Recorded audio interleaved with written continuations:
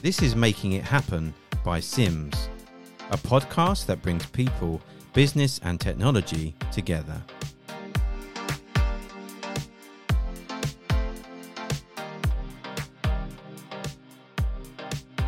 Welcome to the Making It Happen by Sims podcast. I'm your host, Drew, and today I have with me Brian Rowe, CEO of Servecentric. Brian, how are you? Very good, Drew. Thanks for having me on. No worries. How was the bank holiday in Dublin? It was excellent. Yeah, we had a 4-day bank holiday, so it was something new for us. So good little break, early spring. And the DC was looked after. Not everyone was out, I imagine. No, 24/7 all the time. For some people, luckily not me, but we were here all the time. Great. Now, we go back a little bit, sort of to 2018, so I know quite a bit about yourself, but for everyone who's listening who doesn't know anything about you, Brian, introduce yourself, your history in tech and DCs. Yeah, so I suppose I've been in the IT space for tragically 30 years, I think now, turning. So originally I would have been in IT sales to general business. I did a lot of mixed platform work, Mac and PC, as businesses kind of the first kind of digital transformation back in the 90s. So that kind of evolved, and I ended up running a managed services division of an IT services company for a number of years, and was exposed a certain amount to, public cloud, the hyperscale public cloud world. And then the opportunity came up about 6 years ago to segue slightly into the data center industry, which had always kind of captivated me. So, I grabbed that and haven't looked back since. So, I've been... I was commercial director in Servecentric for about 4.5 years, and then took over as CEO just over a year ago. Great. Now, speaking about Servecentric, DC, based in Dublin in Ireland. So just tell everyone a little bit about that facility, the makeup of it, and some details on that. Yeah, so the company we're in existence for about 20 years. So we're a data center operator. And, to try and kind of succinctly say what we do for people, we're the platform, we're the enabler. And we don't really get involved with what people do on top. We just give them the tools to be able to do what they do, whether they're in telecoms or whether they're in software development or legal or, whatever their vertical is, they work in that area. There's the 3 C's is what we do: co-location, connectivity, and cloud. Yeah. And lots of hybrid around those 3 things.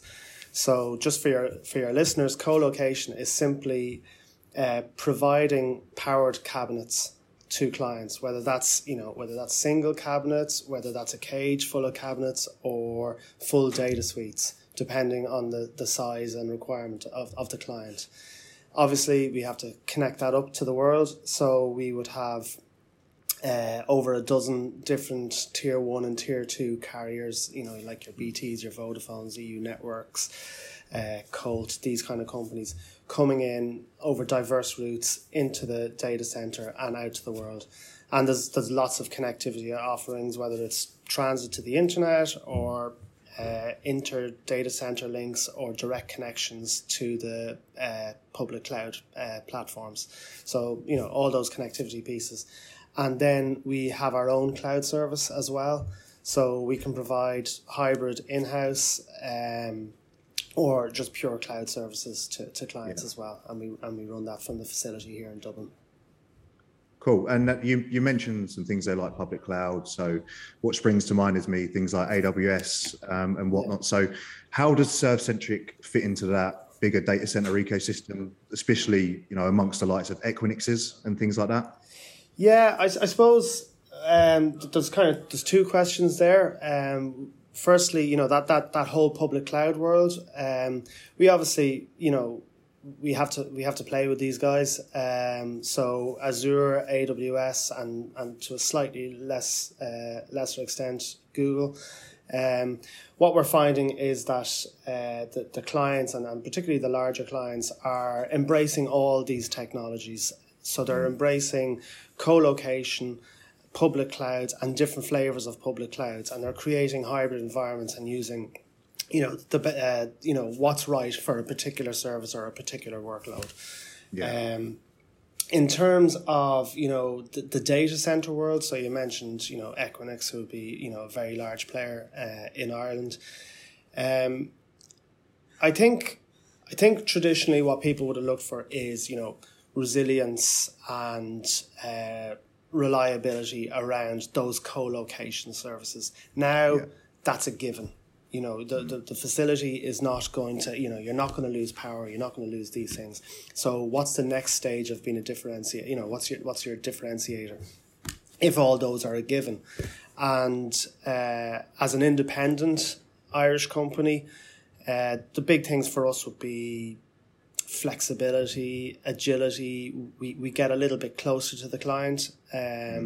So for mid-sized organizations and smaller organizations, we definitely, the feedback would be that we're a lot more approachable. We present a lot more of a consultative approach. And we have to be different because we don't have the throw or the network that some of these larger guys would have. So that's kind of our niche or our USP in that market. Yeah, and I think that's how we met. Obviously, going back to 2018, I previously worked for a really, really good independent DC based in the southeast.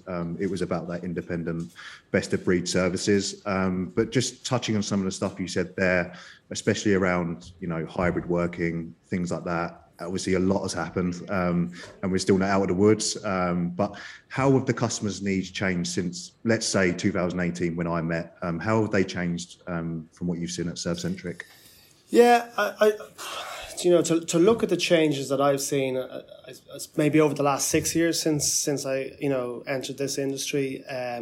Just like I was saying to you a minute ago, a lot of the questions that people, particularly new businesses coming to us, were asking about were about, reliability, UPSs, how much diesel have you got under the ground,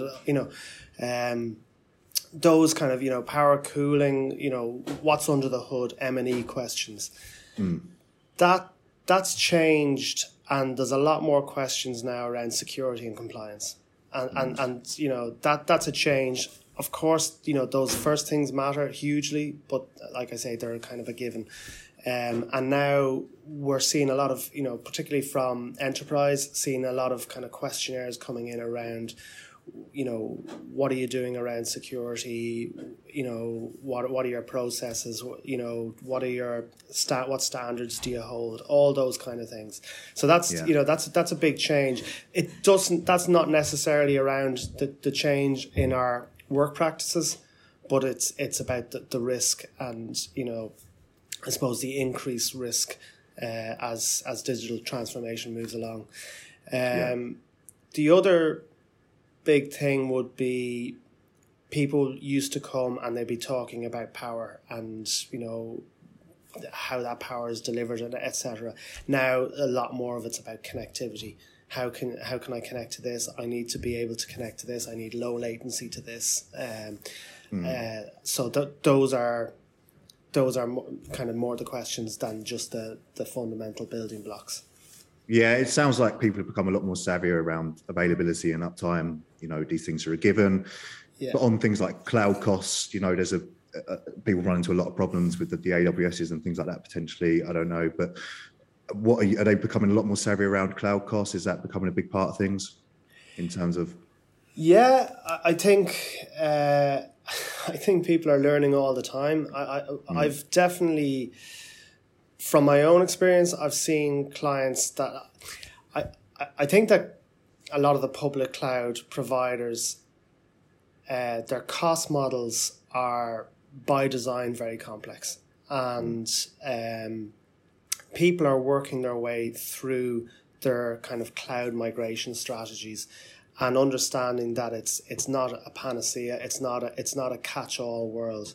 I've seen a fair amount of reversal from cloud. I've seen a fair amount of projects being stopped and being re-looked at, and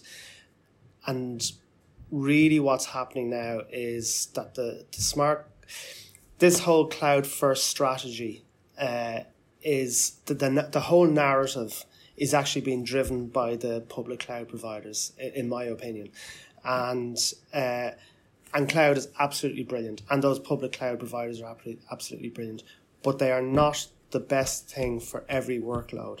And it's about understanding what's good for there and what's good to hold on to yourself and build yourself, because certainly putting everything into the cloud is not a cost beneficial strategy particularly for enterprises. Maybe for startups it's a little bit different. Most companies are born in the cloud now, but as you get to scale, you absolutely need to be considering running some of your own stuff privately. Yeah. Okay. Great. Now, that was about customer needs. I just want to sort of understand from firsthand, sort of running a DC and your infrastructure. How has the infrastructure changed to sort of accommodate these needs? Have you seen anything there drastic, or? Not. I wouldn't say greatly from our side. Definitely from an M&E perspective, all that. Mechanical, electrical. What's under the hood. From our perspective, no. What's changing on the customer side is certainly, I suppose, people are looking at newer ways of doing things. So with kind of power concerns, green concerns, things like that they're looking at their hardware infrastructure. There's a lot more convergence. There's a lot more kind of tightening. We'd have a lot of white space now upstairs because this place is this facility is 20 years old, and the density is much higher. So now to kind of fill a data suite, you might only fill a third of the space, and that's with the advent of you look at memory and you look at the capacities now that you can get into 1U, and you look at SSD, which is completely taken over from spinning disk, and it's great because lower power consumption and greater capacities, and the cost has come right down there. So that's what we're seeing in terms of what the customer is using and how that's impacting on the customer. We have one customer in the legal space. They're a US company, and they've just done an upgrade. All new SSD, flash, etc., and they've reduced their consumption from about 35 kilowatts to just under 20 kilowatts, and that's going to, particularly with current power pricing, that's going to provide savings down the line for them. Plus, the performance has gone completely through the roof for them. Yeah, absolutely. Obviously, we see that firsthand in what we do. The emergence of sort of the EDSF form factors, E1, S and L. Higher density for flash storage. They're going to support PCIe 5.0 and beyond. Better cooling, exactly like you say. Yeah. So, I just want to what I'll do now is I'll touch on that sustainability bit at the moment, right? In terms of what you guys are doing at Servecentric. Data centers use a lot of energy, right? Sort of 1% of the world's global electricity. I think, in fact, they use more than some countries, right, in total. So what are you guys seeing, or what are you guys doing from a sustainability point of view at Servecentric? Yeah, in Ireland, we have a very high data center consumption. It's last year was around 11% of our power, and it's looking like heading towards 20% of our power consumption. So it's a big topic here in Dublin. So for ourselves, the facility is ostensibly a 10 megawatt facility. It's actually 5 megawatts because it's 5 on A and 5 on B, so our maximum consumption would top out at 5 megawatts. From the ground up, we're doing things like, lighting is all changed, and on timers and things like that. So, they're very, very small changes. Then there's bigger changes around we implemented all new cooling throughout the building, which uses the chillers now use about 1/6 of the power that they used to use.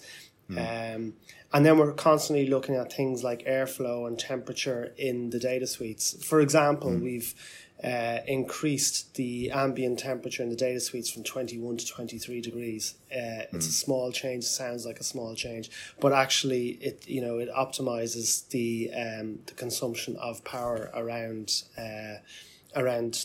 cooling and has made a significant difference of over 25% in the power consumption around cooling. On top of that, then you get to at a cabinet level, things like just making sure airflows are correct, implementing blanking plates, things like that. You've come from that area yourself, Drew, so you've seen it all. But those things, it's the opposite of death by 1,000 cuts. It's 1,000 little things to kind of keep on decreasing those consumptions. That's what we do on our side. What the customer is doing on their side is they're getting way more bang for their buck by looking at 5-8-year-old servers, 3-4-year-old servers, and upgrading, consolidating, increasing efficiency, through, virtualization, whatever, and, delivering more with less. And that's, we just touched on that, with, SSD and CPU and RAM capacities and all that kind of thing. And ultimately, they are driving down power consumption. Absolutely. On the other side of it, the requirements are still on a trajectory that that we can't change.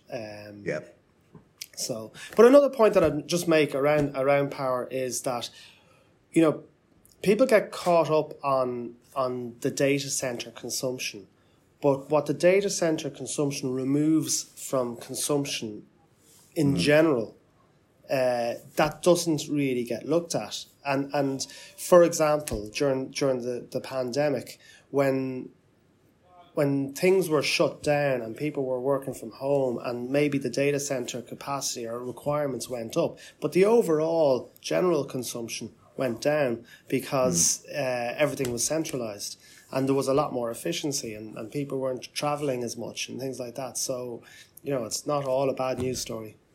No, absolutely not. And it sounds like you're doing the right things and acknowledging how the current situation, So I just want to explain to everyone, everyone's sort of interested in what it takes to run a DC in terms of colleagues and NOCs and things like that. So could you just give the audience a bit of an insight into your colleague makeup in the NOC?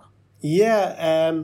So the way we're an operator in the data center, so the actual underlying technology, what's under the ground or under the floor, shall we say, that's looked after separately. So that's run by Interaction Digital Realty, along with CBRE. So they look after that.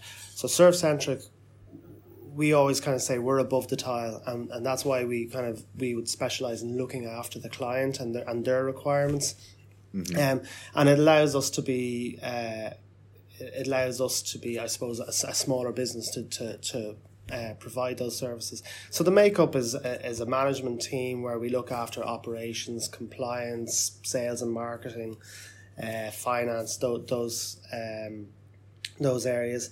Then there's an engineering team that would look after networking. We're an ISP ourselves, so we have those services that have to be managed. We provide monitoring services and some security services for clients, managed firewall, things like that. So we have an engineering team that looks after that, and cloud services.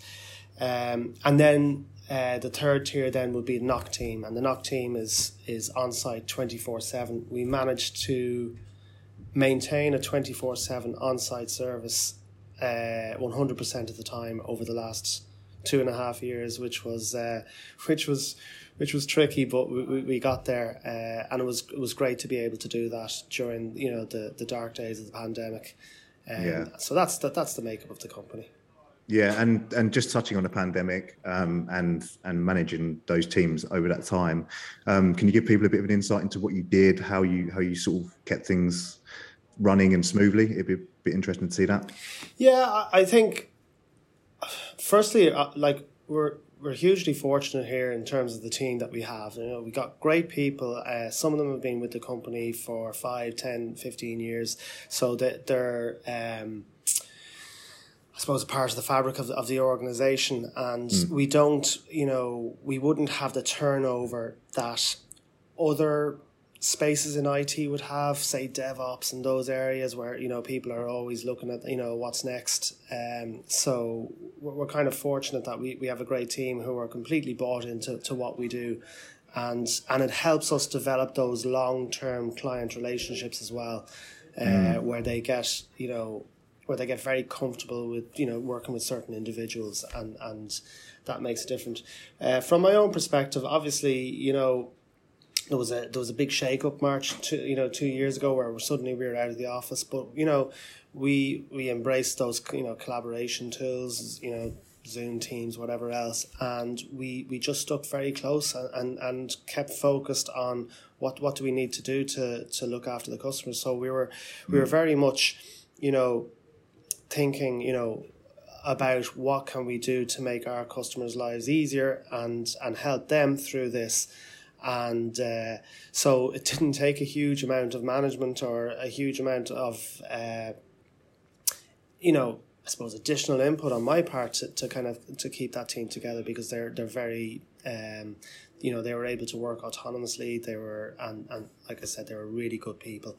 The more kind of transient area would be knock, because it's a shift job, and you know the nighttime and whatnot. Yeah, it is, and that's it's a younger person's game, and by its nature, you kind of, the turnover is a little bit faster there.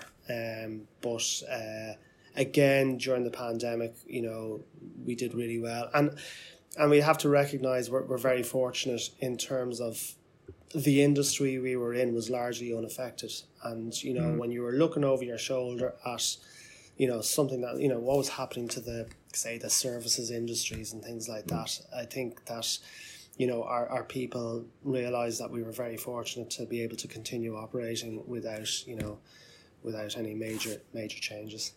Yeah, I think I read somewhere, I think it was a Gartner survey, that like 29% of current IT workers globally intend to stay in their current role. So it sounds like you're doing a good job in retention, and they're definitely within that 29%, yeah, right? And like I said, I think, you know, that might be skewed, because maybe in the software development sphere, that might be a lot higher. And then in kind of infrastructure, it might be that little bit lower. So, you know, IT is a very broad school. And but yeah, we're lucky that we have good people that are with us for some time. So, you know, long may it continue.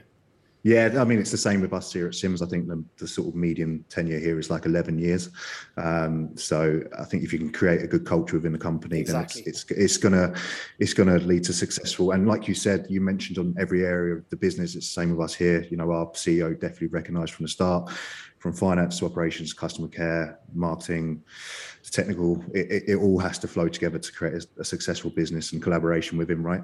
Absolutely, and if the culture is right, you know, it doesn't take an enormous amount to keep that culture right. Do you know what I mean? It's self-perpetuating. Yes. Everybody's on the same page, so it makes life a lot easier.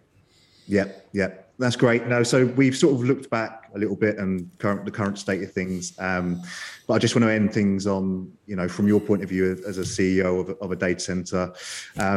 What do you sort of predict for the next 5 years, you know, be it from Servecentric's point of view as a DC, or even the bigger picture? What are you expecting to see coming up in the next 5 years? I mean, I think security is a huge concern going forward. You know, as we continue to kind of go down this digital, I'm using these air quotes because I hate the expression digital transfer. I think we've been in a world of digital transformation for 30 years and never ending. Somebody's just coining it now, you know. But, you know, we are becoming, every business is becoming enormously reliant on availability and integrity of their services. So security is huge. You know, and here we got the physical security and all that, but I think, you know, work around logical security is really kind of driving things over the next few years. So, around behaviors and, securing their networks and just reducing those risks. The other thing around security and, in the current context, regarding Eastern Europe, is we've started seeing inquiries coming in because of our geographical location and because of our geopolitical stability as a country. And, I don't really want to get too much into that, but it's a reality. And you could see migration of data around that, where companies are looking to make sure that their data is in the right place from a geopolitical standpoint. Yeah. The second area is around, again, it's geographical, but it's more around, say, IoT and things like that people want to get closer to their customers. So, edge around technologies like autonomous driving and all this kind of stuff that's driving, getting the data center closer to the IoT device. And we're all sitting in houses now, and we probably don't even realize it, with maybe 20, 30 IoT devices, and in another 5 years that'll be over 100 IoT devices, which are constantly talking to the internet. But those, having secure, low latency and availability for those IoT devices just keeps on, that requirement keeps on growing. So we're going to see more kind of disparate use of technology to engage with that in the right way. So we know about edge data centers, so we're going to see growth around that area as well. Yeah, absolutely. No, I appreciate that, Brian. And I look forward to following your journey and Servecentric's journey over the coming years. So if people are looking for a DC in Ireland, do you want to just tell them where to go? We'll give us your website and we can point people away. It's www.servecentric.com, servecentric.com. Cool. We'd be delighted. Yeah, right. I will put that down in the links below. I appreciate having you on. Fantastic. And I will speak to you soon. Hopefully when you're over in the UK next, we can catch up. Absolutely. Yeah. All right. Cheers, Brian. Cheers, Drew. Thanks very much. Cheers. Cheers. Take care.